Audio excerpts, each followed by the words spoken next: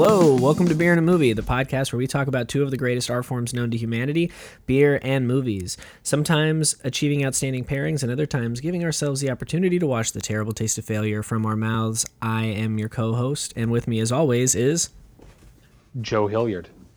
And Dave Gurney. And we are going to talk about a few movies, drink a few beers. This week in particular, we're doing I guess it's kind of a COVID-19 edition in the sense that one of the films we're talking about got an early at-home release instead of, what I'm assuming was a planned proper theatrical release. Actually, there was a bit of controversy on that one because they were, so the film, we might as well spill it here, is King of Staten Island. And it was being promoted as if it was going to be released to theaters, in particular drive-in theaters, which have been thriving in this pandemic because it allows for that kind of distancing. And there were some of the theaters apparently that were already pre-selling tickets, like the show was going to open on that Friday. And then at the last minute, I think, was it Universal that put this out? I can't remember. Whatever the studio was, basically just decided, nah, we're not going to bother to roll it out to theaters of any sort. We're just going to put it as a premium rental. Well, I missed that whole bit of news as far as this film was concerned. Actually, Carlos, we're not going to let you open the show anymore. Oh, yeah. If you're going to detour us away from the proper thing to do right now. Yes, you're right. This always happens with me. We got to open the beer. We jumped the gun.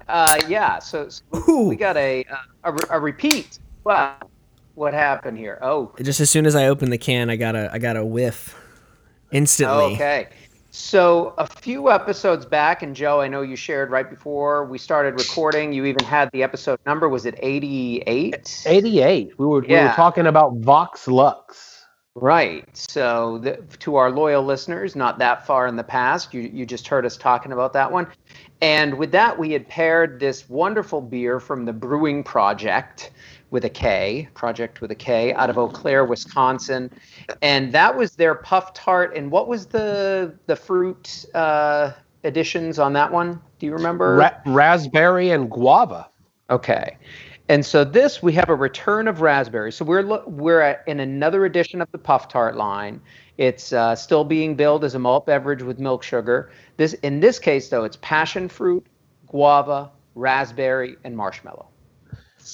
Oh man, that's a lot of words. Yeah. But I'm happy already with what Carlos was saying about once you open the can, you get that aroma. This is promising. Yeah, so this is clearly something that the Brewing Project does, and that's the sour ales with a lot of fruit added to them.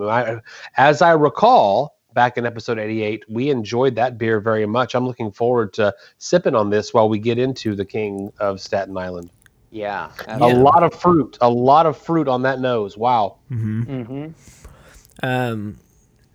But to finish off what I was saying, I think the only press that I saw for this movie was the trailer. And I saw Pete Davidson and his mom on Jimmy Kimmel, where he went on record saying that, yes, it would be weird if he dated Marissa Tomei after she played his mom in the film. Was that a thing? Were people talking about that might happen? No, Jimmy Kimmel there was some bit about how his mom was excited that she was finally hot or whatever, because Marissa Tomei is an attractive woman. And then at the end of the interview, I think Jimmy Kimmel asked him so you think it would be weird if you dated Marissa Tomei now after she played your mom? And he was like, yeah, that would definitely be weird. It would be, yeah. I didn't know a whole lot. I mean, I guess I had heard about this project. I knew that Judd Apatow, who's kind of the central figure of this episode. This first half, we're going to be talking about King of Staten Island. We're going to look back at an earlier Apatow film for the second half. But I had heard that he was doing this project with Pete Davidson. I know Pete Davidson from SNL, and I don't know. I've had mixed feelings about him over the years. I think I'm warming to him. Maybe we should just get right into talking about the film and why that's helping with this process of warming to him. But essentially, this is a loosely autobiographical film. And when I say loosely, it changes some details, but Pete Davidson did indeed grow up in Staten Island. He with a single mother because his father had died early, although apparently his parents had just separated, so she would have been a single mom anyway. But the idea being that his father died, he was a firefighter, died very early in his life, so kind of left him without that kind of male figure in his life. Yeah, I think his dad died in 9/11. That's right. So in real life, yes, but they've changed that. So King of Staten Island, it is not a 9/11 death, which is interesting. It's interesting when your own autobiography would be more dramatic than the material of the film, and you decide to, which is nice because I think actually maybe that would distract people. That maybe there's that hero worship aspect of 9/11 first responders who died. That maybe would be distracting. So here it's kind of I don't want to say random, but a hotel fire. It's not a particularly. It might be harder for audiences to digest some of the stories about his father that appear later. Having framed him in this other way. Yeah.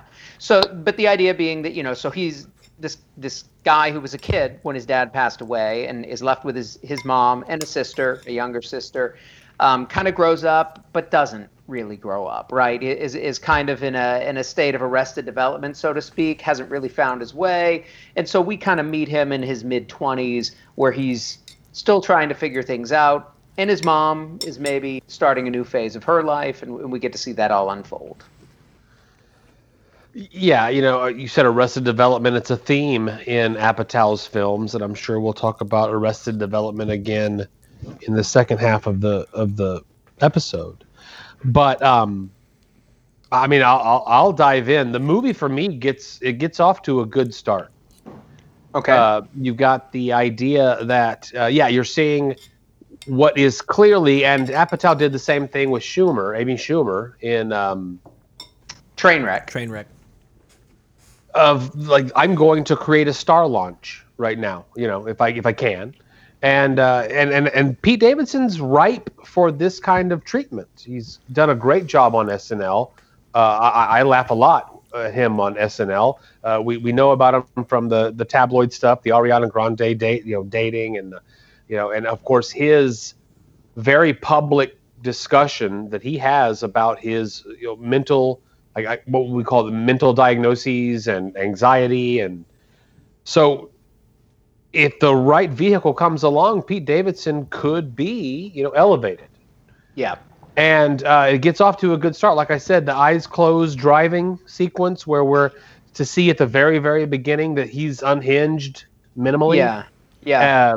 And then the pretty economic, telling of the cause of that, which would, of course, been the death of his father. And then we get into the friend, the stuff that Apatow does almost in every single movie he has, the guys around on the couch smoking weed and busting each other's balls. Mm-hmm. And okay, Apatow, if that's a thing you're going to do it well. Pete Davidson can certainly in the mix. And then the tattooing of the kid, he's a tattoo artist, or he's a self-professed tattoo artist trying to practice. An aspiring, yeah. There you go, thank you. And he tattoos a kid, like a young kid in the woods. A small child. Yeah, and what that leads to, we're off to a good start here. Yeah. Someone take it away. I definitely want to talk about the cast. I mean, I don't know if we were off to a great start. Who the fuck would do that? I find it so unbelievable that any person over the age of 16 would see somebody that is so far under the legal age of consent and be like, yeah, fuck it, I'm gonna tattoo this kid. Especially just a stranger. I don't know. I found that to be very bizarre. It was bizarre, but I thought it was handled in a pretty funny way. It was funny, yeah. It was never threatening. You know what I mean? I think it could have had that. I mean, whenever you have a child being put in danger, there's a potential. But the child's kind of a little bit of a wise ass himself. Not quite wise ass. He's a little more worldly than your typical whatever he's supposed to be, 10, 11-year-old. And the guys are all immature enough, and Davidson and his crew in that. Except for one of them. except for one of them who's trying to, yeah, right. He's trying to talk him down. But I hear what you're saying, Carlos. And at the same time, I think it really established nicely. These guys are kind of stuck in that 16, 17, 18-year-old. Like they should have progressed beyond this point, but they haven't. You know what I mean? And their actions later in the film kind of bear that out as well. I mean, they're not really dangers to society, but they just haven't gotten beyond the kind of, oh, it's fun to make trouble. It's fun to, kind of break the rules phase of their life. Yeah, they're just dumb. Yeah. Just dumb and immature. So, again, to go back to the term Arrested Development, there's definitely something going on there. But, Joe, as you kind of talk us through kind of the setup of the film and some of the, early events that take place that kind of set things up, this isn't a film that's like heavy on action. It's kind of it's much more of a character-driven film. It's, us getting to know this Pete Davidson character. It's us getting to know, again, a little bit of his friends in the beginning, but more importantly, once the boy gets involved, the boy's father becomes a much bigger part, and that is the character played by Bill Burr, who is Ray, is the character's name, who is a firefighter, right? So Davidson's character, Scott, his dad, kind of they knew each other a little bit.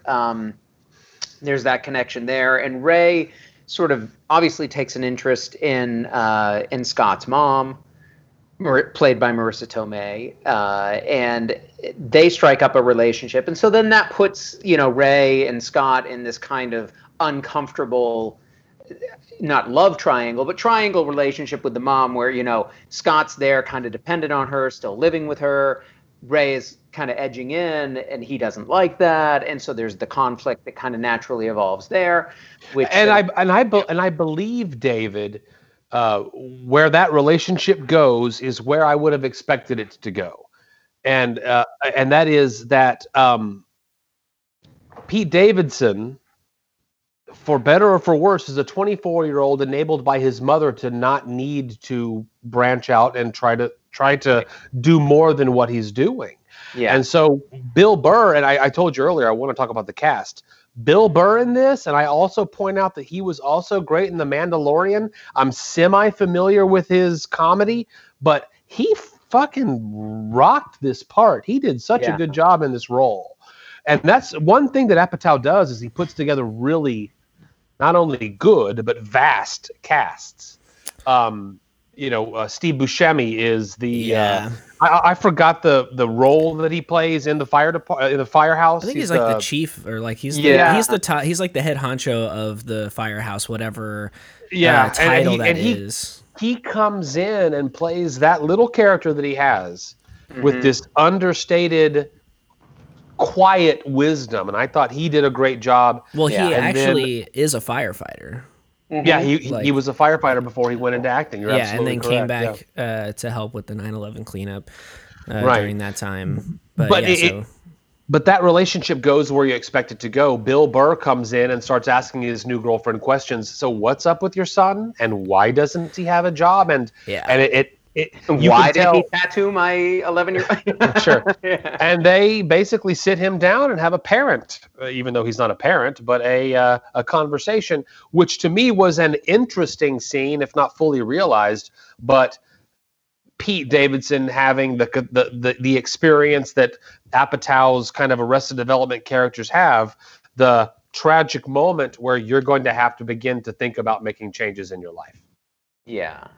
Yeah, no, it's kind of a coming of age story in a certain sense. Like I say, it's a delayed one, but it's him kind of coming and coming to peace with his past. Again, I think why the mother character played by Marissa Tomei, why she has been willing to kind of shelter him from any real repercussions or any real need to get a decent job or to be able to, sort of provide for himself as a young man, is that I think she feels that kind of, the tragedy of his upbringing, the tragedy of his father dying at a young age, obviously kind of weighs on that and has led her to be a little bit easier going with him, probably. You know what I mean? You get that sense.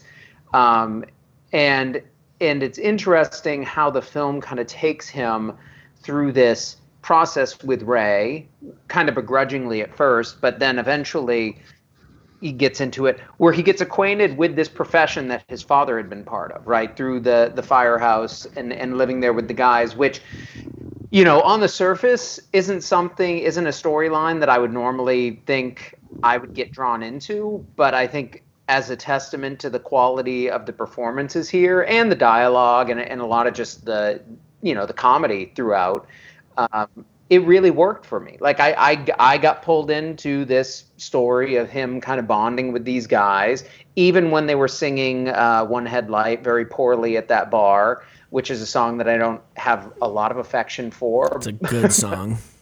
It's all right, different strokes. But I don't think I think it is just a good song. I don't know that there's you room can for feel debate. That way, but there's plenty of space for people to be wrong in their lives, and I think that's okay. But the bottom line is the scene is effective. You know what I mean? They could have been belting out Sweet Caroline in there, and it would have been okay. It all works out. And that's just one of the bonding moments that happens in there. And eventually him taking on more responsibility, becoming a bit more of a functional adult. And it never felt heavy-handed. I don't know. I really enjoyed this film. More so than I even thought I was going to. I did not enjoy this film. All right. Is Joe snickering in the background? It kind of sounded No, like I am very much looking forward to your opinion, being of the three of us the closest in age to our protagonist, Scott. Yeah. I mean, but see, okay, so here's the thing, is I don't know, I just don't really have an opinion about it. It didn't really do anything for me. Like, it was moderately entertaining, and I can't say that, like, I wanted to, like, fall asleep or anything, or, like, that I was ever, like, fully checked out at any point in time. It was kind of just like, all right, okay, so this is happening, okay, cool. I didn't ever find myself, like, laughing out loud at it. I didn't find any of the characters, like, particularly interesting or unique, or I mean, this is a little harsher than I feel, but, like, worthy of my attention and affection or empathy or anything like that. I was just kind of like, just about the whole thing. Like, at the end of it, like, I just didn't even really care to talk about it any more than just like, than just saying, yeah, it was fine, I guess. And I mean, I find it highly unlikely I'll ever watch it again, because I just don't think that there's, like, a ton of entertainment value in it. But I just, and, we talked about what we were going to pair with this movie. And I think part of it for me is that Pete Davidson's character in this movie is a watered down version of his role in Big Time Adolescence, which is a movie that he is much more interesting in, that his character is much more interesting and a little bit realer to a certain extent, more believable. And so having seen that, and then now seeing him doing, like, a kind of almost half-assed version of that, I didn't think his performance was bad. I didn't think Bill Burr's performance and that's another thing. I didn't think that anything in this movie was bad. Like, I don't think it's a bad movie. I just I just don't really care about it, I guess. Right. Is more, yeah. accurate. I'm tipping more on the gauge of Carlos here. Scott, our protagonist, is not a likable person. And I appreciate the trauma that he has gone through with the loss of his father. And while the screenplay tries to give us a couple things to show that he can shine if given the opportunity, if we're looking at Scott and not Pete Davidson, then there's not a lot to root here for. Except for the hope that anyone might give any stranger that they are working toward a better life. The film is at least 25 minutes too long, and you could take out the entire heist scene, which doesn't contribute anything, although I know that why it's there, it's to show how desperate Scott was when he needed some money. But that whole the two scene setup and then delivery of that could have gone away because there was no ramifications for him doing that. The police never show up. The only good thing about that scene is that we realize that Igor's girlfriend is real later on. Yeah, that's the best thing. That's the best thing that we get out of that. Okay, that's a line written into the script in the first act. With the payoff in the third. That's fine. But I agree with you. That scene is kind of useless and kind of a waste of time. I don't know. I think it sets up some of the stakes of the path he's potentially going down. I think it's like he's stumbling into stupid petty crime. It's like there's no real plan there. He doesn't really even give a shit about what's going on. He just kind of goes along with it because he's a little bit desperate. He's listless. He doesn't have a place to live. He needs the money. Like I get it, and I think it serves a narrative purpose there. I'm not saying there isn't fat to be trimmed. I can agree with you both on that. It's a little overlong. I think it could have been tightened up. I don't know that I needed every single moment in the film, but I think the heist is one of them that I would have wanted to keep. You don't see any real forward evolution here from Apatow.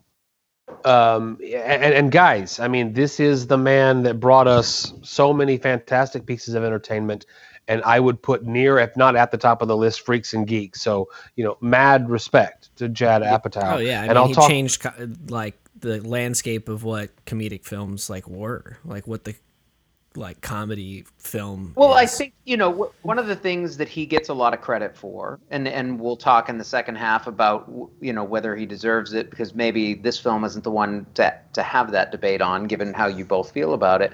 But one of the things I think that a lot of people feel that he has been most effective in doing is finding some of the drama in funny people, right? Finding some of the drama in comedy, not just dramedy, but actually finding behind most humor, there is some kind of sadness, some kind of, darkness, melancholy. Yeah. That exists there. That's where I guess this film really clicked for me. Is I've always felt that way about Davidson, right? Like I said earlier, when I've watched him on SNL over the years, I wasn't as sold on him. I mean, to me, he's one of those one-note guys on SNL. He has one thing he can do. He can come out as himself on Weekend Update and be somewhat funny interacting with the guys on the basis of him being a fuck-up. Yeah. That. Now, that's fine, and those are funny segments, but that's one thing that he can do. He's not somebody who can play different kinds of characters. He's not somebody who can... Now, I've heard his stand-up is great. I haven't gone and I do like his stand-up. His stand-up and everything. So... I need to probably do that. And I was aware of some of the tabloid stuff unfolding once he got into his relationship with Ariana Grande. And so I mean, I kind of knew some of that stuff about him. But I think what I love about this project and what I think probably drew Apatow to it is, here is a guy who, if there ever was a figure who you can sense that kind of darkness behind the laughter, here it is, right? I mean, and I think part of what I like about this film is it doesn't go into... I thought it was going to get darker than it did, honestly. I thought it was going to become a really upsetting kind of, once we started getting a peek into his life. And maybe that would have been better, though. Well, but the film, hey, hold on real quick. The film sets itself up that you may be going there with that very first scene that I talked about. But then that level of, I don't want to say the wrong words, that level of psychological break where I could potentially die, I'm talking about when he closes his eyes while driving, is never really explored. We understand the roots of his issues, right? But then other than that, it's never explored. So it's almost like this weirdo setup for you're about to see something that I don't deliver, and that's another problem that That's another problem that I have with the film. And David, I didn't mean to interrupt you. I just no. That's okay. I think not mined for the depths of emotional interest that it could have been. The conversation where his mother and her new boyfriend are telling him, it is time for you to, and he's very honest. I don't have any money. I don't have a job. Yeah. I don't like this. This guy's an asshole for putting these thoughts in your head. Mm-hmm. Right. Okay, so there's no. Real quick, Carlos. There's no humor injected there outside of the delivery and there's no punch there. And then we go into not a montage, but this like 3 or 4 step road to recovery, going to the firehouse to live, the camaraderie of adult society and having men around you that can act as a de facto father figure, the stories about your father that are less glowing and more real, and then bang, bang, bang, bang, bang, we've got resolution because he happens to be at the fire station when a guy comes in with a wound, and he goes to the emergency room where his mother happens to be, and it's all solved. And now let me just put a quick coda on it. I'll go treat the girl, and I want to say her name out loud because she was incredible. Belle Powley, she plays Kelsey. She was fantastic. Talking about the cast. Yeah, I did. I would have appreciated a few more scenes with her, to be honest. No doubt. That's where we could have grown. That's where we could have grown the character. But it was already too long. We needed to take the heist out. Anyway. I get where you're coming from, and Carlos was going to say something. I don't want to. Well, David, I think something that you said has kind of illuminated why this movie didn't do it for me. I think you said Pete Davidson is obviously fucked up. Right? Like, he obviously has issues, and he's been open about them. And I'm not like saying that in a negative way or whatever. Like, he himself says, I got some problems that I'm trying to work out, And so I think because of that, because it's so obvious already that the darkness hiding behind his humor is obvious. It punches you in the face every time he talks. And because it's so obvious, the level at which it is explored in this movie isn't interesting because I already know that. Like, I'm not learning anything about even the fictionalized version of this character because I knew it at the very beginning of the film. And it, like Joe said, it doesn't go any farther than that first scene where he closes his eyes while he's driving. And if they had excavated that a little more and gone darker with it, then we would have had something interesting going on. Yeah. Like, then there would be something to get from that character, something to get from that story, and possibly a more fleshed out and interesting character arc for the Scott character. And at that point, feel free, really swing for the fences and detach yourself from the reality of who Pete Davidson is and take Scott, the character, to its most logical and darkest conclusion, that Pete Davidson himself doesn't embody or exhibit in his real life, but we're operating in a fiction, albeit only semi-fictional universe. But that's where you can get some of that grit and that depth and some of that darkness out, and really, kind of get to where we all want to go, because this isn't like a super bad funny movie.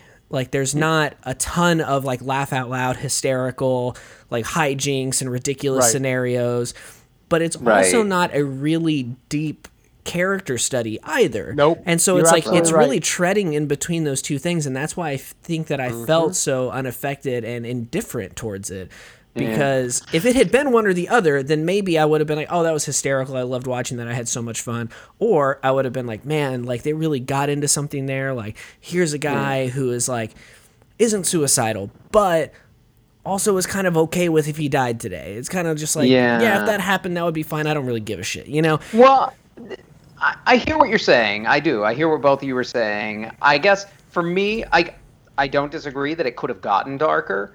I don't think it needed to. I don't think it wanted to be that kind of film. I think, it's still a Judd Apatow film. It's still, trying to give us a ray of hope amidst some of the bleakness. I think that a lot of the loosely autobiographical piece of it made it so that, for me at least as a viewer, it didn't need to do as much character development as maybe you guys were craving with him, because I could read a lot into just having seen him over the years on Weekend Update and doing other things. And I realize that's a shorthand that I wasn't thinking about it then, but now hearing you talk about it, it's one that worked for me effectively, but it didn't work as effectively for you both. I think there were some great scenes in there that maybe we're glossing over. The initial scene with him and Bel Powley, where they've had sex, and then he's basically kind of trying to tell her, I'm a little bit too messed up in the head to really be around, like, for your own safety. I like you too much to be. And I think a couple of the other exchanges that they have throughout the film, I think, are some really well written and well performed. Well, hey, David, I'll interrupt you because I think it's important enough to say that when he goes to sleep with her for the sole purpose of having a place to stay afterward. Yeah. That to me is a good scene because it shows the depths of his, I don't know, sociopathy to get what he needs. Right. The way that it shows his desperation. Yeah. The way that he argued, there was just so much that could have been done. And I'll quit interrupting after I say this. I don't know if Apatow was the director that could give Carlos and I the movie that we wanted, but I think he was the only director that could have gotten this movie made to begin with. So perhaps, yeah. So this is what he delivered, and I was a little bit underwhelmed. Let David finish. Yeah. So was David talking? So I felt like it did an effective enough job of setting up that character for me, and then when it transitioned into him acquainting himself with his father's past and this profession that he had tried to keep at an arm's length from himself. Like, I mean, there is that scene there at the minor league baseball game where he basically, which I thought was another great scene, where he's basically telling these guys to their faces, you know, this profession you've chosen is a selfish profession. You think you're all out there saving people and helping humanity? You're fucking your families. Like, everybody who you're connected to has to worry that you're going to die, and then when you don't come home, you leave us all traumatized and messed up. That scene I did not expect out of this film. And that was a good scene. I thought it was hard hitting. I don't think you believe his point of view. Yeah. So and that's with Buscemi. That's with some other great actors. And Jimmy Tatro, I think is his name. Yeah. From the Real Bros of Simi Valley. Yeah. Dominic Lombardozzi, who's great in The Wire and many other things. Anyway, so I just think then you get him into that firehouse, and the tone does change. It becomes more optimistic very quickly, and you realize these guys, obviously they like this dad, they like him, they want to help him, and they find their own way to do that. And it does. It becomes kind of a feel-good film at that point. And I can understand how you guys didn't want to feel good. I was okay with that. Well, I always feel good here. I'm looking for films that actually restore my faith in humanity. You know what I mean? I feel like these guys would wear masks for me if we were out, to keep me safe. David, they have to do it honestly, and what was dishonest about that? The real quick tie-up of getting Scott from A to B, because he didn't really go from A to B. He demonstrated that he's got some artistic skills, but his mother took both of them in again, and we don't even know if he had any kind of epiphany outside of at least being able to perform to his girlfriend in the last few minutes of the movie that he can act like a decent partner. Ultimately, right thing, Action Bronson. I think there's a couple moments in there where he does good stuff. But I understand what you're saying. I mean, like, to me, this film was effective in what it did. I thought it delivered enough laughs to keep me interested pretty consistently. I think the performances were excellent. So almost every scene, even if it didn't feel like it was maybe moving the thing forward, it felt like it was a space I wanted to inhabit, and I've already highlighted a few of those for you. But if that isn't enough for a viewer, I understand. Okay, well, here's a question, because now we'll put value to it. Are you going to recommend that people go out and grab this at the $20 price tag, which seems to be the one that we're settling on new release, video on demand, big films? Yeah. That's a tougher question. I would say this is the kind of film that, if I would say if I'm a comedy fan, if I'm somebody who wants to see this, I think I didn't feel cheated. On the other hand, it's not a film that I'm blasting out on social media and saying, everybody, I mean, we're going to be blasting this out, but I don't think I'm going to be putting any of the, like, you must go and rent this. This is one that I think people could wait for when it becomes part of whatever subscription platform it's going to be, Amazon Prime or Netflix or whatever it ends up on at some point. I think you could wait for that. I mean, I can't say honestly that I would deter somebody. Like, I was interested enough in the movie that whether we were doing it for this podcast or not, I was going to pay $20 to watch it. So who am I to tell you, oh no, it's a waste of money, don't spend $20. Like, I was going to do it no matter what, which is, I always like to try to get us to do those kinds of movies because, like, if I'm going to watch it anyway, we might as well talk about it, So yeah, I mean, if it's a movie that interested you and that when you saw the trailer, you're like, man, I can't wait for that to come out, spend the $20. You know, there's no box office revenue happening right now. Like, not that these people are in like hurting for money or anything like that, but like, support the stuff. No, but I want these kind of films to keep getting made. Yeah, you know what I mean? Yeah, like support the stuff. This isn't the goofball comedy that's going to get people in because it's so wacky and zany. It isn't the, straight up action film. It's that middle ground that very few people can inhabit, and Apatow is one of them. And I'm excited that he got to make this. I'm excited that Davidson got to be part of it. I want to see what else he does. I do need to watch Big Time Adolescence. Yes, you do. Talked about that on one of our prior episodes.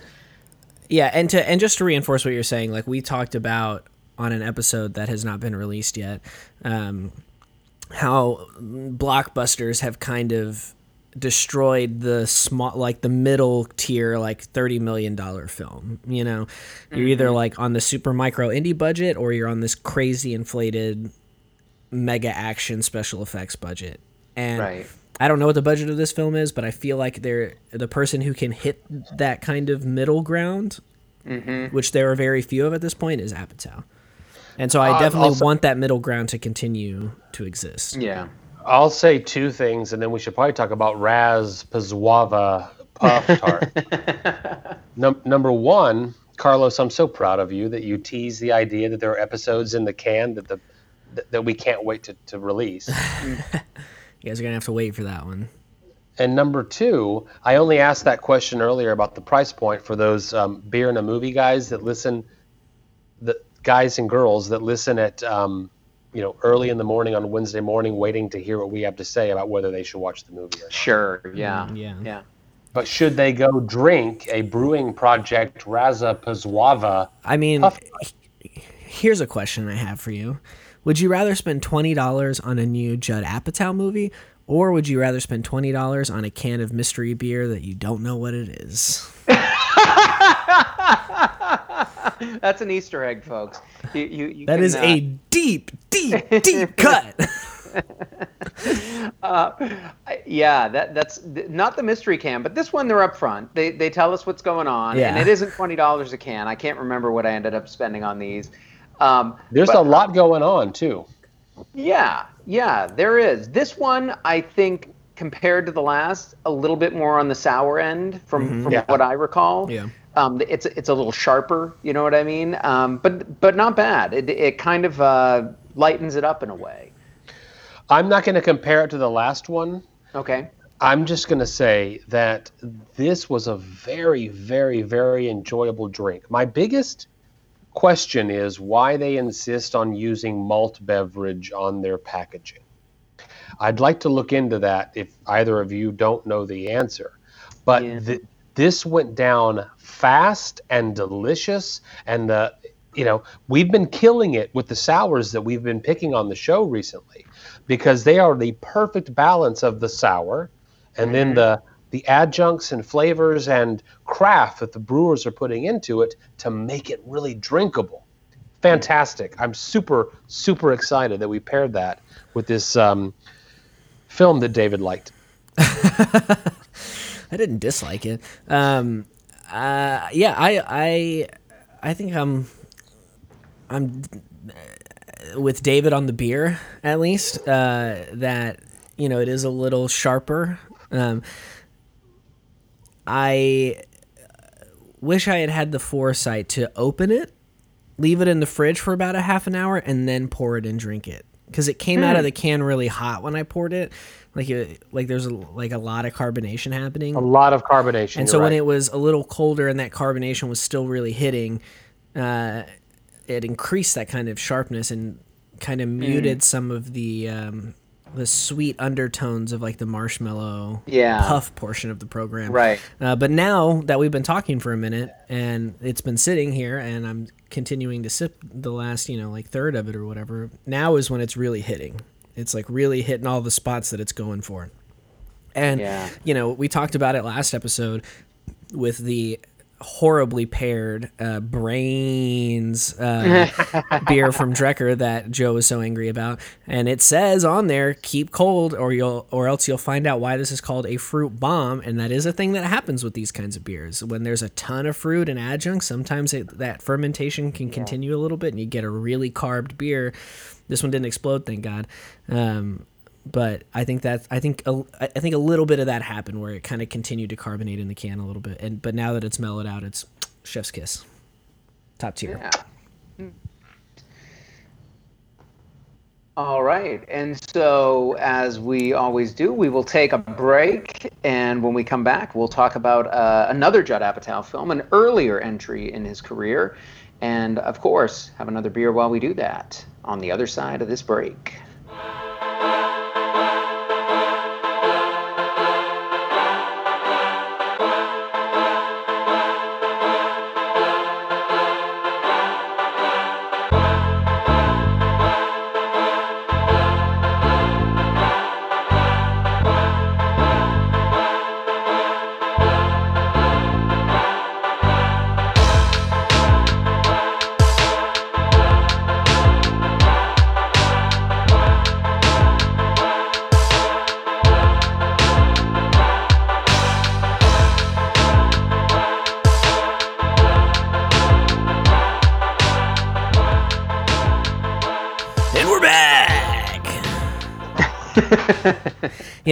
I've been listening to. Well, I mean, I always listen to a lot of podcasts. It's kind of how we started doing this, but I've been noticing. You heard our classified ad? I've been noticing the frequency that podcasts as a whole use the "and we're back" thing, and I don't know. I just find it kind of funny that it's like such a. Like nobody's ever thought of anything else that you could say. Like nobody's going to try anything. We're not even workshopping. We've just settled on "and we're back." Well, I guess you've thrown the gauntlet down here. We're going to have to challenge ourselves. Can we think of a better return from break than David? David, he controls the button. He can do whatever he wants to do. Well, that's true, but he hasn't changed the terminology, so that he's kind of throwing it out there. And we're back from the intermission. We'll put a movie thing into it. Returned we have. That's like we could go. Yeah. Very highbrow. Very highbrow, which we are, a highbrow podcast, as everybody that listens knows. With you, our listeners, right now. Well, listen, my highbrow brothers, my glass is empty as fuck. Yeah. Well, let's get that remedied. We have another what we hope will be a fantastic little beer here. With a little bit of a tie-in, Joe had thought here. We have this beer called Boss. It's from True Respite, out of Maryland, Durwood, Maryland, and they have this double New England style India Pale Ale that they say is double dry hopped with Cashmere, Mosaic, and Citra hops.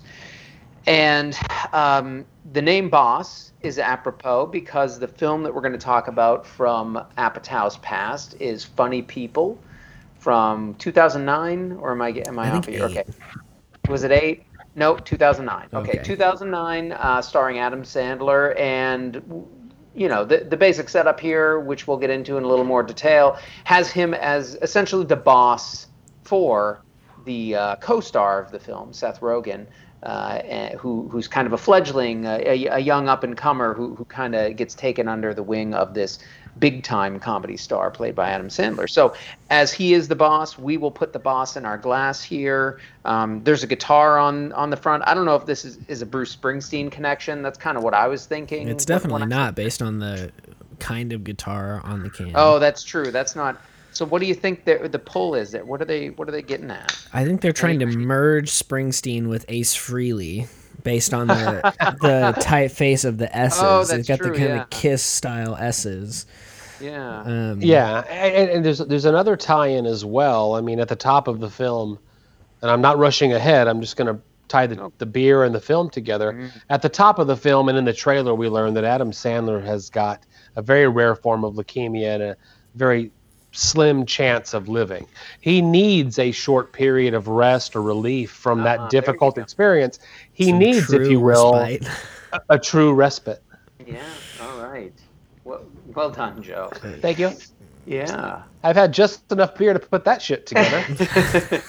So, this one is going to put you over because this our first beer of the episode there, the Raz Pazwava, was only 0.2%.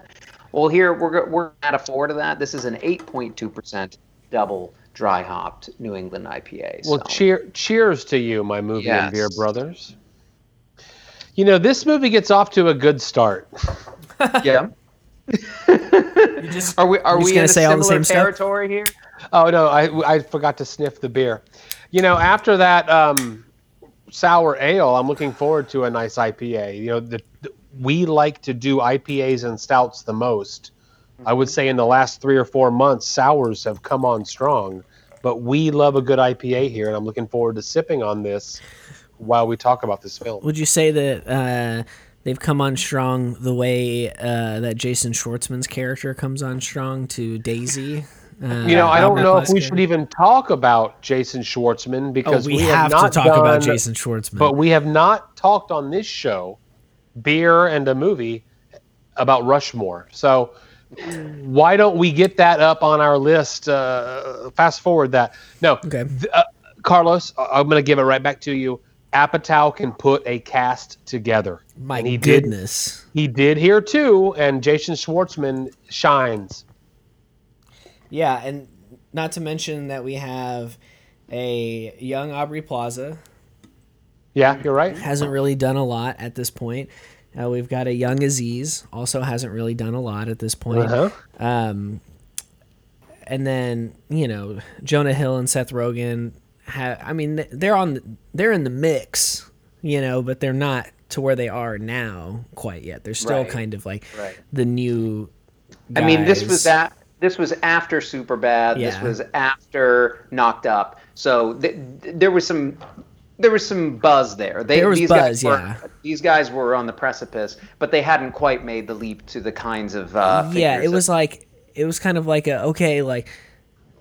are they going to peter out? Are they going to kind of fall off, or are these people that are here to stay, kind of thing? Right. Sure.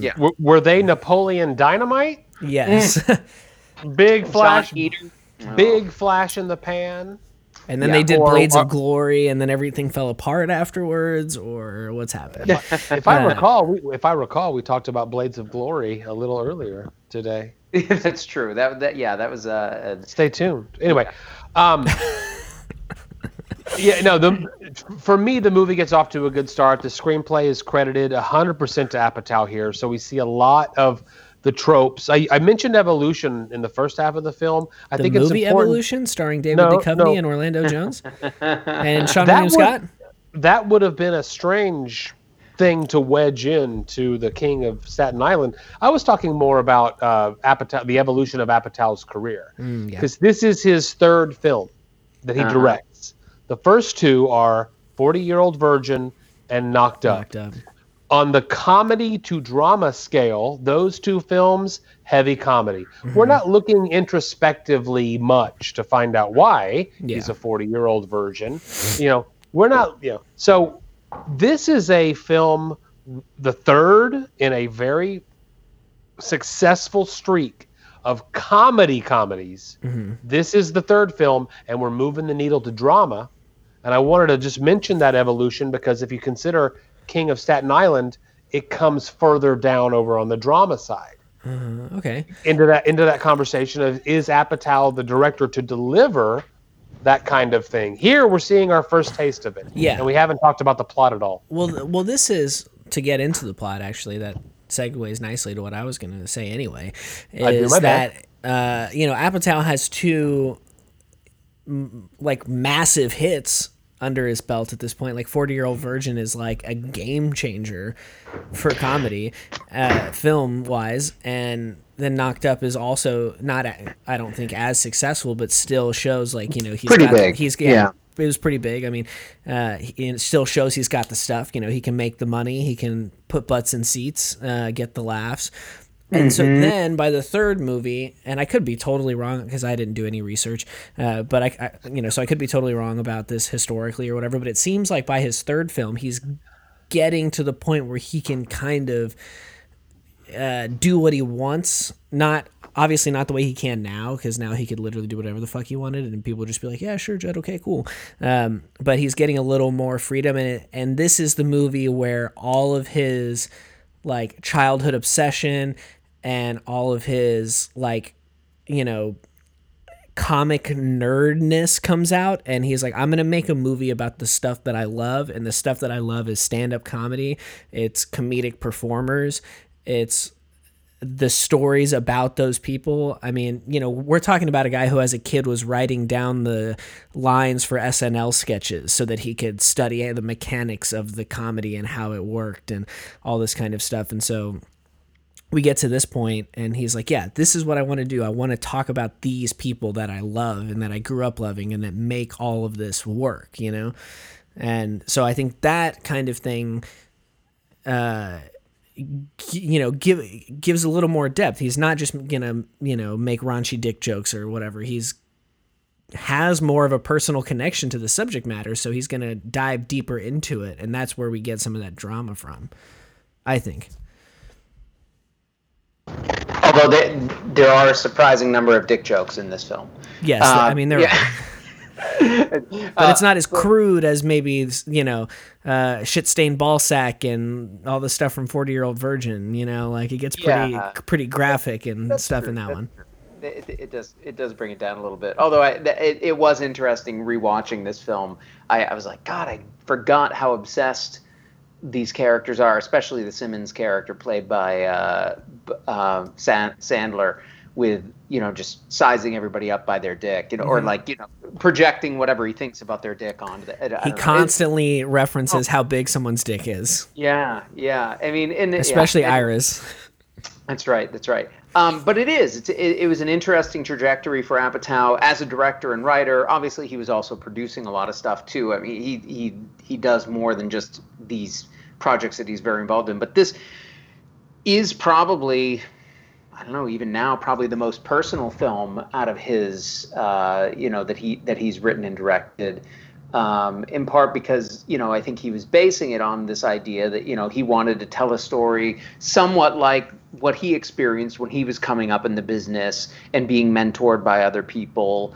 And so, wanted to make that interesting. So how do you do that? Well, you tell the story of being mentored by somebody who's kind of going through a huge life event themselves, right? It's not just about the up-and-comer. In fact, Seth Rogen's kind of almost straight man to this, strange life crisis that Adam Sandler, the George Simmons character, is going through in this.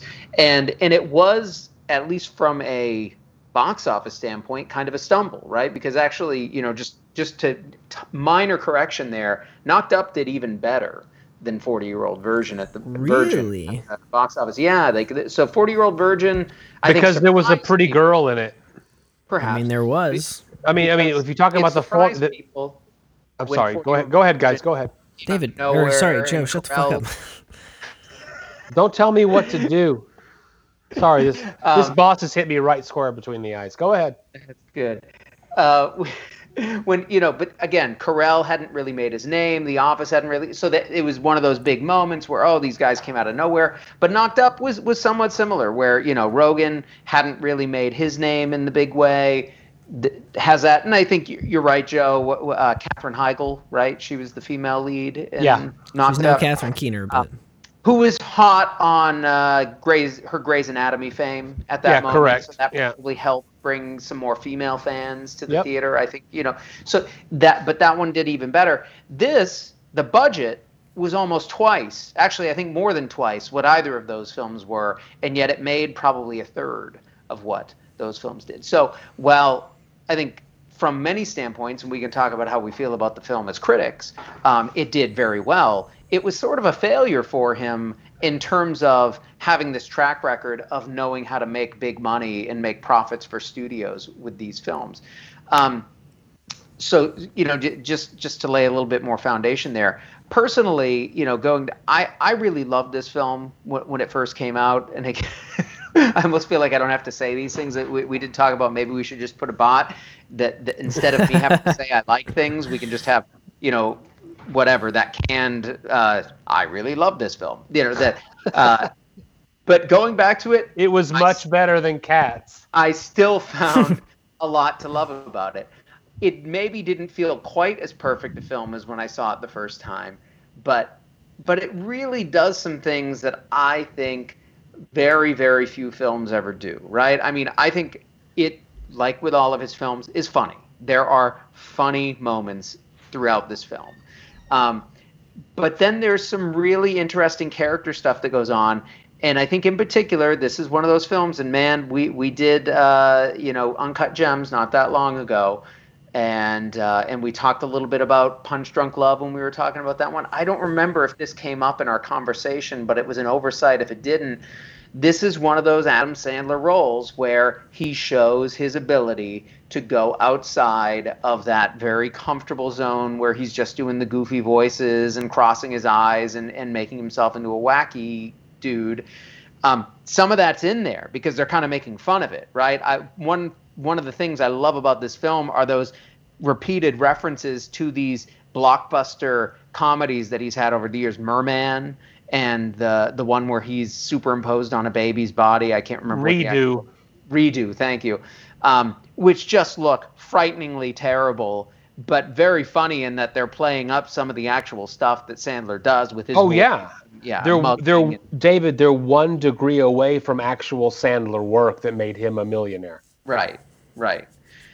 So it's wonderful to see them. I mean, he's kind of deflating himself here, but by playing this character, he's kind of poking this fun at the kind of comic actor that he is, but showing real depth in the process. And there's just some really cool stuff in here. And plus, I think Leslie Mann is wonderful in it, and I love seeing her do her thing. I don't know. I kind of have some things I want to say, but I kind of want to hear what you guys. Do you love this film? Is this a film that you already knew and have always liked? There's a lot about this movie that I like, and that's because I generally believe that Apatow, and even in King of Staten Island's, his sense of humor attracts me. So when I went to see this movie in the theater, I love 40-Year-Old Virgin, and I like a lot, almost love, Knocked Up. These two films. So when you see on the poster from the director of these two films is this film, there are things in this movie that make me laugh very hard. The existence of Yo Teach. I'm so glad, Carlos, that you brought up Jason Schwartzman first, because I love Rushmore, and I love Wes Anderson, and I love almost everything that Jason Schwartzman does. Coconut Records, all of it. I'm all in on Jason Schwartzman. And he does them. He's one of the composers for this movie, Jason Schwartzman.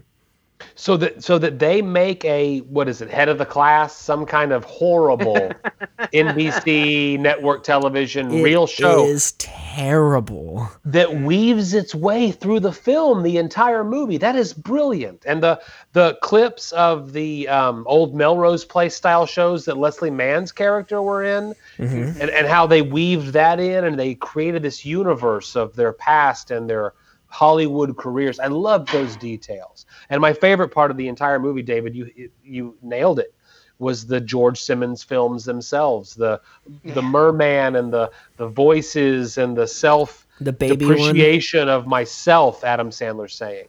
And the way that I saw that this went down was that, the clip where Adam Sandler's making the prank phone calls. It's some home video that they use in the movie. Mm-hmm. Yeah. I believe that Apatow shot that because I think it was when they were roommates. Yeah. Yeah, they were roommates. So I can imagine Judd Apatow coming up with his third film. I want to do something about, like you said, Carlos, the stand-up comedy world and what I love and went through. And Adam, what if we made fun of the people, what you, a part of your career, but we make the character be this something that isn't you, and everyone was all in.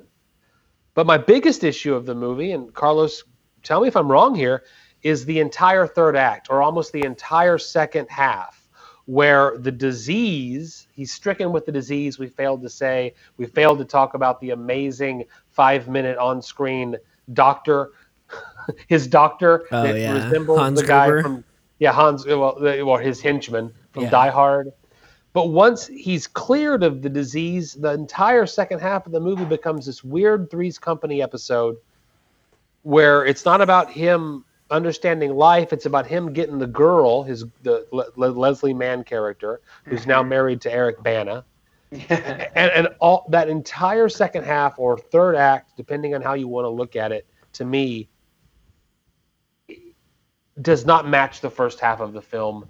The way that the redemptive part of Pete Davidson's story does not match the most interesting part of the film, the first half. And to me, it's a break of Apatow being able to deliver the dramedy side of the drama side of the dramedy. I mean, I don't disagree with you that the second half is a little kind of odd. I mean, it definitely does deviate quite a bit, and I think that criticism isn't unwarranted, or it's not that it's got teeth to it, but I think that the reason that it's interesting is because you have someone who has like literally everything that a person could ever want, and then through almost having to die, kind of, it's just the reassessing of one's priorities, because at the end of the day, he lived very selfishly and thought that, he was the most important thing in the world, and like made his decisions based off of that belief, and like getting all of the stuff that he could get, having all the casual sex he could have, and like all that kind of stuff. And then when he was confronted with his own mortality, there was nobody there to take care of him, only to find out that this person from his past never kind of forgot about him or whatever. I mean, it makes sense that there is going to be that element of it, and for him to try to insert himself into this domestic life. And the reason that I think that the second half of the film doesn't, even though I acknowledge that it is kind of somewhat a big leap, or, kind of very far removed from the stand-up world of the first half, it gives us Eric Bana, who is normally repulsive to me. I do not care for this man in almost anything that he's in, but he's so fucking funny in the second half of this movie. It's so good. And I just think a lot of it is so great, like the scenes in Suburbia or whatever, and just, I mean, the fact that he's disarmed by him because he's about to die, and like the subtext of that, and like I just think that even though would I have also enjoyed a movie where the second half continues to live in the stand-up world and maybe takes a slightly different direction as far as the character's concerned? Yeah, I probably would have liked that movie too. But, I don't know. I also think that the way that it's presented it gives you a lot to chew on. And to go back to what David said, I do remember this being a failure, quote unquote, compared to his previous work. And I remember going to see it in the theater with a friend of mine and hearing that it was kind of, whatever. And then we walked in, we're like, that movie was really fucking good. Like, and like really liking it and being kind of confused at the, contempt that people had for it or whatever. And again, like whenever I talk about how sad it makes me that Adam Sandler has chosen the career that he chose. A few years ago, I would have pointed to 2 movies. I would have pointed to Punch Drunk Love and this one. Now I have a third to point to, which is Uncut Gems. But he's good. He's really good in it. Like he can act if he's got to, you know? I have nothing to base this on except for gut, and I got a big one. It's I don't really. It's beer. You're right. And sitting down watching a bunch of movies. I believe that Adam Sandler is in a position to say, let's do more of the Uncut Gems work, because I've proven everything I can with grossing and comedy and deals, and I hope that he does take that trajectory, because the 3 examples, Carlos, that you gave are great pieces of work, and I even put Funny People in that category. It is flawed, but there's a lot of good in this movie. A lot of good. Yeah. I think what I like about that whole segment of the film that you're talking about, which like you say, Joe, I mean, in some sense it is a third act, but in another sense it's more than half the film. I mean, running time wise, it goes on for quite some time. The mad dash does feel to the somewhat airport. Separated. But what I like about it, and this is something that that kind of puts it in a certain degree of separation from King of Staten Island, where I think there is a little bit more of a conventional, he finds his place, he comes to some level of comfort with who he is and his past and his father who he lost and all that. Here, you have the George Simmons character played by Adam Sandler, who in this moment of crisis has kind of fooled himself into thinking, oh, I should have taken the more conventional, I should have stayed with this woman who I loved, and I shouldn't have cheated on her, and, I shouldn't have gone for the casual sex, I should have. But then, when he gets that second chance, so to speak, and he's able to kind of act on it, and he wants to, right? He's kind of driven to do that. He forces Ira to go with him there. He's, they go out of their way to spend this time with him. He, even though it doesn't really dawn on him immediately, he realizes that's not the path that he should. It doesn't make him happy. He doesn't want kids. He takes no interest in the children. He's still too self-centered to do that. But then the character does get that little bit of growth at the end where, like, at least he takes more interest in. I think it's a really interesting tightrope that it walks where, in some sense, I should hate the George Simmons character at the end of this film because he's shown what a vacuous asshole he is. And yet, in his relationship with Ira, the Seth Rogen character, he shows that, okay, but he's capable of actually real connection. He's capable of actually caring about the person. He's written jokes for Ira at the end, right? And I think that scene there at the end where they're kind of sitting there at the table while Ira's on the break from his, deli counter job or whatever, is really, I remember seeing the film the first time and now watching it again, it feels like a much more powerful scene than I really would expect it to. I don't know, just on its surface, the idea of these two guys sitting at this table exchanging jokes, what it's built to at that point in the film, and in part it had to go through that whole sequence where he flirts with the idea of having this more conventional life where he's going to end up with the girl who he should have married and he's going to be a father to her kids and all this stuff. That wasn't the path for him. But here is this place where he actually serves a role, and here is this kind of family that he has through comedy, through his profession, through the people he connects with through that he has some ability to have a more profound kind of experience that isn't quite as self-centered as it had been earlier on. So I don't know. I love that about this film. But David, consider the redemption that the protagonist of the film has. It's a 2-minute conversation with another human. How large of a redemption have we created?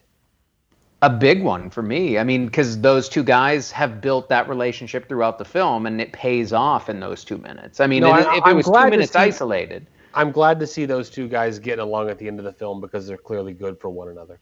Mm-hmm. Yeah. So I don't know. This is one that at the time I liked it. I think where I see the flaws in this film more is the reliance on some of the I don't know I don't want to say like the dick jokes. It's like it wasn't funny to me that much the first time. Certainly the second time through now, I just didn't find it very. I don't know. There's also a lot of use of the F word that hasn't aged super well. Yeah, I don't know. There's just a comic tone to some of the stuff that doesn't strike me as much. I like the stand-up scenes. I think seeing the guys do the stand-up, seeing Aziz do some stand-up, seeing Aubrey Plaza, like, I think seeing these people do their thing, those are fun scenes. Those are still fun scenes. The cameos are a lot of fun. Yeah, absolutely. So, I mean, I think this is a film that largely stands up. I think it's too bad that it didn't get as much love from the audience as his prior films had, but I think it was going for something a little bit darker, a little bit more somber. So that was kind of to be expected. But yeah, I think in terms of one of these films that we can put into that, that trajectory of Adam Sandler showing that he can do more than what people tend to think he can do, this is definitely in there. Whether he's going to follow up on that, like you're hoping, Joe, I don't know. I still don't hold out a lot of hope. I mean, I think I give Uncut Gems to the Safdie brothers. He did the work. They pulled him into it. They wanted him for it. They got him. I don't know if he's going to seek that out necessarily. I don't know. I'm just watching him through the whole media thing on Uncut Gems. He seemed to have a lot of fun talking about this. I mean, really masterful piece of work that makes me want to sign off from you guys and go watch it again. It's possible. It's on Netflix now. There you go. I mean, I also am skeptical of like what he'll actually do, but I think that he is a good actor, despite his best efforts not to be. Which he has tried really hard to be a not good actor over his career. Paycheck, man, paycheck. But I think that this is, I would say without a doubt, Judd Apatow's most underrated film, and definitely deserves so much more credit than it gets. I felt that in 2009, and I feel that now, especially rewatching it. Like, I still really like this movie a lot. Like, it's definitely, one of my favorite Apatow movies, that's for sure. I'm going to rewatch this way before I rewatch Knocked Up or Trainwreck or King of Staten Island. Well, hey, how do you guys feel about This Is 40? That's the follow-up director to this. I didn't see that one. It's using two characters, the Leslie Mann character and Paul Rudd are the married characters from Knocked Up. Right. Here they are, turning 40.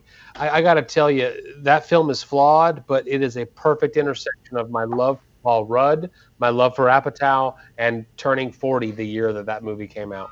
Interesting. Yeah, Paul Rudd is a legend. I watched Clueless recently. Looks exactly the same. Yeah, right? Bananas. Yeah, we should do Mac and Me for a future episode. I'm fucking down, actually.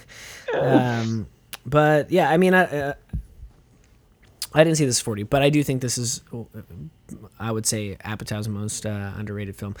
It's a great movie, and I think if you haven't watched it, I mean, what the fuck have you been doing? It's been 11 years. Like, come on, like, you can get it. You can get a copy of this film on DVD for like under $5 at like literally any place that sells used DVDs. Easily, yes. It's a very affordable, and I mean, it could be streaming somewhere. I don't fucking know, but yeah. Not a big barrier of entry. Go watch it. Jason Schwartzman's doing the score, and he's in the movie.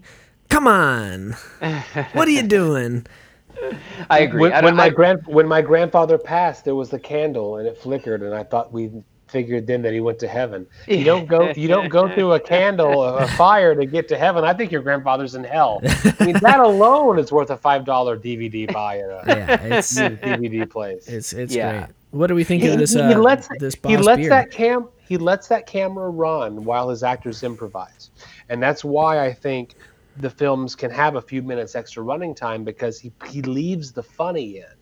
Yeah, and actually, he's Joe, really good at that. I'm glad that you mentioned that, because the first time I saw Trainwreck was in 2015 at South by Southwest, and it was a working cut of the film. They were showing a working cut at the Paramount Theater, And me and my friend Nathan, who I actually went to see Funny People with in the theater, we waited in a pretty long line that wrapped around whatever street off of Congress to, get to be the first people to see this movie. And that was when, and I can't believe I'm going to say this out loud, when I discovered my love of John Cena, because what I didn't realize when I was watching the quote unquote working cut of this movie was that some of the scenes, like where there are jokes in a working cut, especially in an Apatow working cut, he leaves like 5, 6, 10 different versions of a joke that will go there in the film to see what the audience reacts to the most. And so there are scenes in the first act of the film with John Cena and Amy Schumer where John Cena is just like rattling off these jokes like one after another, and they were so funny. And there were several moments like that in the working cut of the film where, there's supposed to be a joke and we're just getting them rapid fire coming at us, just like all of the ideas that they had for like what could go there are being presented to us. And I'm just like dying laughing, like hysterically laughing. And I just like, and I'm like, man, this movie's fucking good. And then it actually comes out, the final version of it, and those scenes they're concise and they're tight. And I liked the working cut more because there's just so much good. Did you remember whenever you saw the line that they kept? Did you remember that you'd seen that in the working cut version? Yeah, I mean, because I remember those moments. I can't say that I remember, especially because it's been like 5 years now, but any of the specific jokes that got left out or anything like that. But I just have such a strong memory of just like guttural laughing like so hard at this movie, and then seeing it in the theater and like chuckling, but not having the same like intense reaction to it. But I think it's because they're just like, hey, John, here's some jokes. Like, just see which one, see what feels right, and he's just doing them, And I think that he's a guy that has comedic timing, pretty decent comedic timing. But then same thing with Bill Hader. They're like, Bill, here's some jokes. Fucking go for it. See what happens. And he's just running. Yeah, we talked about that during our Christopher Guest episode a few episodes ago, and that is a bullet point script where it's largely improvised. And I think that Apatow's doing it, down the spectrum where it's a fledged out script. But here's an opportunity for you guys to improvise, and we will just use the funniest material. And you see, it's almost like a breaking. If you're paying attention to it, it's almost like a breaking of the fourth wall. But you can see in all of his movies, Knocked Up, 40-year-old version, the whole. You know how I know you like Cold? You know how I know you're gay? You like Coldplay. Like that those scenes were just them sitting there. Riffing.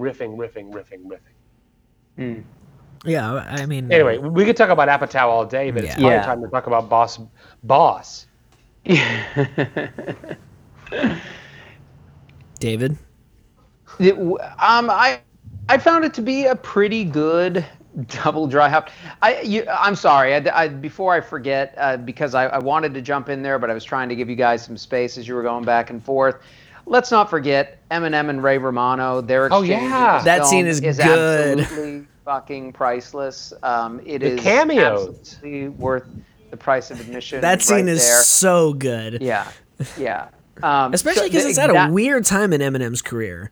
Sure. Yeah. Right. A really weird time in his career. Totally caught me off guard when I saw it the first time. I had no idea that was going to be in there, and so I loved it. Anyway. So I was a little distracted there when we went to the beer review. But yes, I think this is I don't know. I feel like I drink so many great beers with you guys that sometimes a beer that's really, really good feels like a disappointment. And I don't want to say this is a disappointment, but it didn't quite. I loved the nose on it, the aroma. I was digging. But once I got in there drinking it, I didn't find that much that was really wowing me. I don't know. The mouthfeel wasn't quite there for me. I wanted more citrus in the flavor. It wasn't there. I don't know. It didn't quite deliver on what I was hoping. I mean, I think that you said it better, or I think you said it the best that any of us could possibly say it, is that we drink some ridiculous beer on this podcast, and so when we have a beer that's good, I mean, it's really, that's it. It's just good, I guess. You know, Yeah. like, No, it's a good beer, good. but compared to some of the other stuff that we drink, it's, you know, it's not that, you know, it's not going above and beyond. It's, you know, I don't know. David is our resident optimist, and he always has something good to say. And when he doesn't, it shocks and awes the audience. Right? And he's branded himself very well. I'm going to take what you said, David. I'm going to say it a completely different way. Okay. We have a lot of razzmatazz beers on this show, but every once in a while we have an IPA or any style that is so almost perfect in its basicness that we don't know what to say. I'm going to tell you that True Respite's Boss is just a really great double IPA that can deliver to you a package of just simple perfection. And we're waiting for the hop slam on the back and the 2x4 on the back of the head of guava and lactose. No. That's not what they're trying to do here. No. They're just delivering a basic, clean formula. And they have succeeded. They have. Well, yeah, it is a good IPA. I agree. I think, Joe, thank you. That's, you know, you're doing the dirty work that I normally have to do here. Carlos, you're right. Did you hear what he just said? I did, yeah. This is definitely a beer that they should be proud of making. I'm not at all saying that True Respite is somehow an inferior brewery, but it does, you know, it just leaves me as somebody who, especially coming off of the Raz Pazwava that we just had in the first half, it's almost like we should have reversed the order, even though the pairing here made sense with the name Boss and this film. You know, to have this one after that one, it just flavor-wise doesn't have the same, like you say, it doesn't have the same razzmatazz. So, you know, I think that's just razzle-dazzle. What it is. Someone with an immature palate would say that. That's right. And I believe in this case, I deserve that type. No, I'm playing around. No, I'm playing around. Boss by True Respite is a solid, basic IPA. Right. Yeah. And I'm glad that we got to enjoy it with this. I think that we kind of agree at the end, anything but basic comedy. Because you can see Apatow moving into trying to try some new things. Sandler taking one of his rare, you know, gabba-da-gabba-da-goo, you know, diversions from that kind of thing. That was my impression. Yeah, it was a good one. Good episode. Apatow fan here. I want to see him do a straight up comedy, and then maybe the next one after that would be his perfect drama heavy episode. You know, drama heavy entry into his career. Yeah, I can. Yeah, I mean, I definitely hear where you're coming from. Yeah, this was. I mean, just to put a period on it, it is a very fine double IPA. And what does that stand for? Independent Production something Association? That was a deep cut that even my own co-host didn't recognize. I don't know reference what that you're talking even about. my own co-host didn't recognize. It goes back to our television debut. I'll let you guys sit on that one for a second. Oh, yes. Oh, right. Yeah. Okay. Wow. But I'm glad that we got to talk about some Apatow stuff, and that, you know, we went a little deeper with it than just going straight to... Don't you feel that Apatow will be a director that we pay attention to as we move forward? I mean, Yeah, we're gonna for sure. we're gonna follow his film. Yeah. I mean, anything he does will get attention, you know, unless he really just starts to fuck up. Which I highly doubt. I mean, even at this point, I mean, he's got so many credits for production under his belt. I mean, the Love series, which his youngest daughter Iris is in, who is also in Funny People, which she's hilarious in that show. That's one thing we didn't mention, is that his kids pop up in all of his movies. That's right. And Maude was in both. Funny People and King of Staten Maude was Island. in both, and of course his wife is in a lot of them. My wife. Oh goodness, that's how much beer we've had as we got to the Borat references. But yeah, we'll definitely pay attention to him in the future. I'm sure you guys will too. Let us know what you thought about King of Staten Island, and if you are a fan of Funny People the way that we are, and always have been. And I want to know if you were down since day one or not. No fake shit here. Twitter at Beer and Movie Show is where you can find us. Instagram at Beer and a Movie, Facebook.com/BeerandAMovieTX. BeerandAMoviePodcast.com is where you can find a link to listen to all of our past episodes absolutely for free. If you're listening to this on Apple Podcasts, please rate, review, and subscribe. That helps us out a great deal. We know you're going to give us a 5-star rating, but please also leave a written review. Tell us what you like, what you don't like, what you want to see more of in the future. That helps us in programming all of our episodes, especially right now during COVID, semi-quarantine, face mask mandatory order coming through in your town, hopefully. I'm going to interrupt you, Carlos. They say that surprise. They say that this is a learning experience for everyone, right? And our format prior to our stay-at-home order and the theaters closing was typically a new release in the theater and then some kind of I haven't felt any creative burden with where we are right now. I mean, I am enjoying Hollywood putting out, next week we're going to do Eurovision. Like, it seems like every week they're giving us a big, great, interesting film to talk about. Yeah, I mean, I think that especially this deep into it, they really don't have any choice right now. I mean, I know there are some directors, some that I admire, who are kind of a little hard-headed and insisting that their films be shown in theaters. Christopher Nolan. Yes, that would be the one. Mm-hmm. And think about how anxious we are to talk about that movie. Yeah, I mean, yeah, I very much want to see it, especially given the Pattinson-ness of it all. But I'm with you. But yeah, I mean, we have a huge list of things that we want to do. It's not like we are at some shortage of being able to like program content or whatever. I mean, there's so much like film out there for us to watch. And yeah, we are getting a lot of really good at-home releases.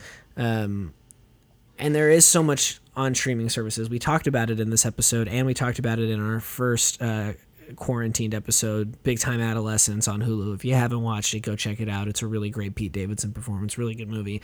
A listener of the show / friend of ours / at this point, like #1 selling author, Mike Hennenberger, go get his book if you haven't already. Yeah. But he recommended a movie called Becky to us. He sent all of us a group message and was like, hey, I know you guys have probably heard of it and it's on your radar, which it wasn't on mine. But check this movie out. Kevin James plays a Nazi in it. I watched that movie. I did not see that coming. It is way better than that joke was. Yeah. It is. No, it's a fucking good like midnight movie like we talked about on the Hunt episode. That's like a fun. This is like peak midnight movie, just like ultra like intense gore horror like. There's so much new. I mean, there still is so much new stuff for us to watch. I mean, really, so much stuff that we're not going to be able to do episodes on everything, which is one of the reasons I bring Becky up, is because you guys need to watch it. And I don't think we're going to do an episode on it. Absolutely. But yeah, there's plenty happening, lots of content. Really, we are not being as adversely affected by theater closures as one would have expected, I would say. With the big spike in Corona where we live that's going on right now, I can't imagine I'm going to a movie theater anytime soon. Fuck no. Must be outside your damn mind. Yeah, right. We need to do drive-ins set up here. God, a drive-in would be so sick. Yeah. I would love that. Carlos, you let the cat out of the bag. We're creating some amazing content for future releases, and we appreciate every single one of you that listen to us every week. Yeah, and especially if you got this far. We're an hour and a half in. Kyle Ferguson, if you text me, I heard it this far, I'm going to send you some beer. Wow. He's gonna send you daddy's juice box. Don't get excited. Don't fall into the trap. I didn't say what I was sending. Don't fall I didn't into say the what I was trap. sending. But yeah, by the way, also, if you got this far, send us some beer. Come on. We're stuck in our houses. We're thirsty. Yeah. All right. Well, this has been another fantastic episode of Beer and a Movie. Until next time. One of my roommates told me that he was Joe Pesci's son. I believed him for 3 years. I still get shit about that.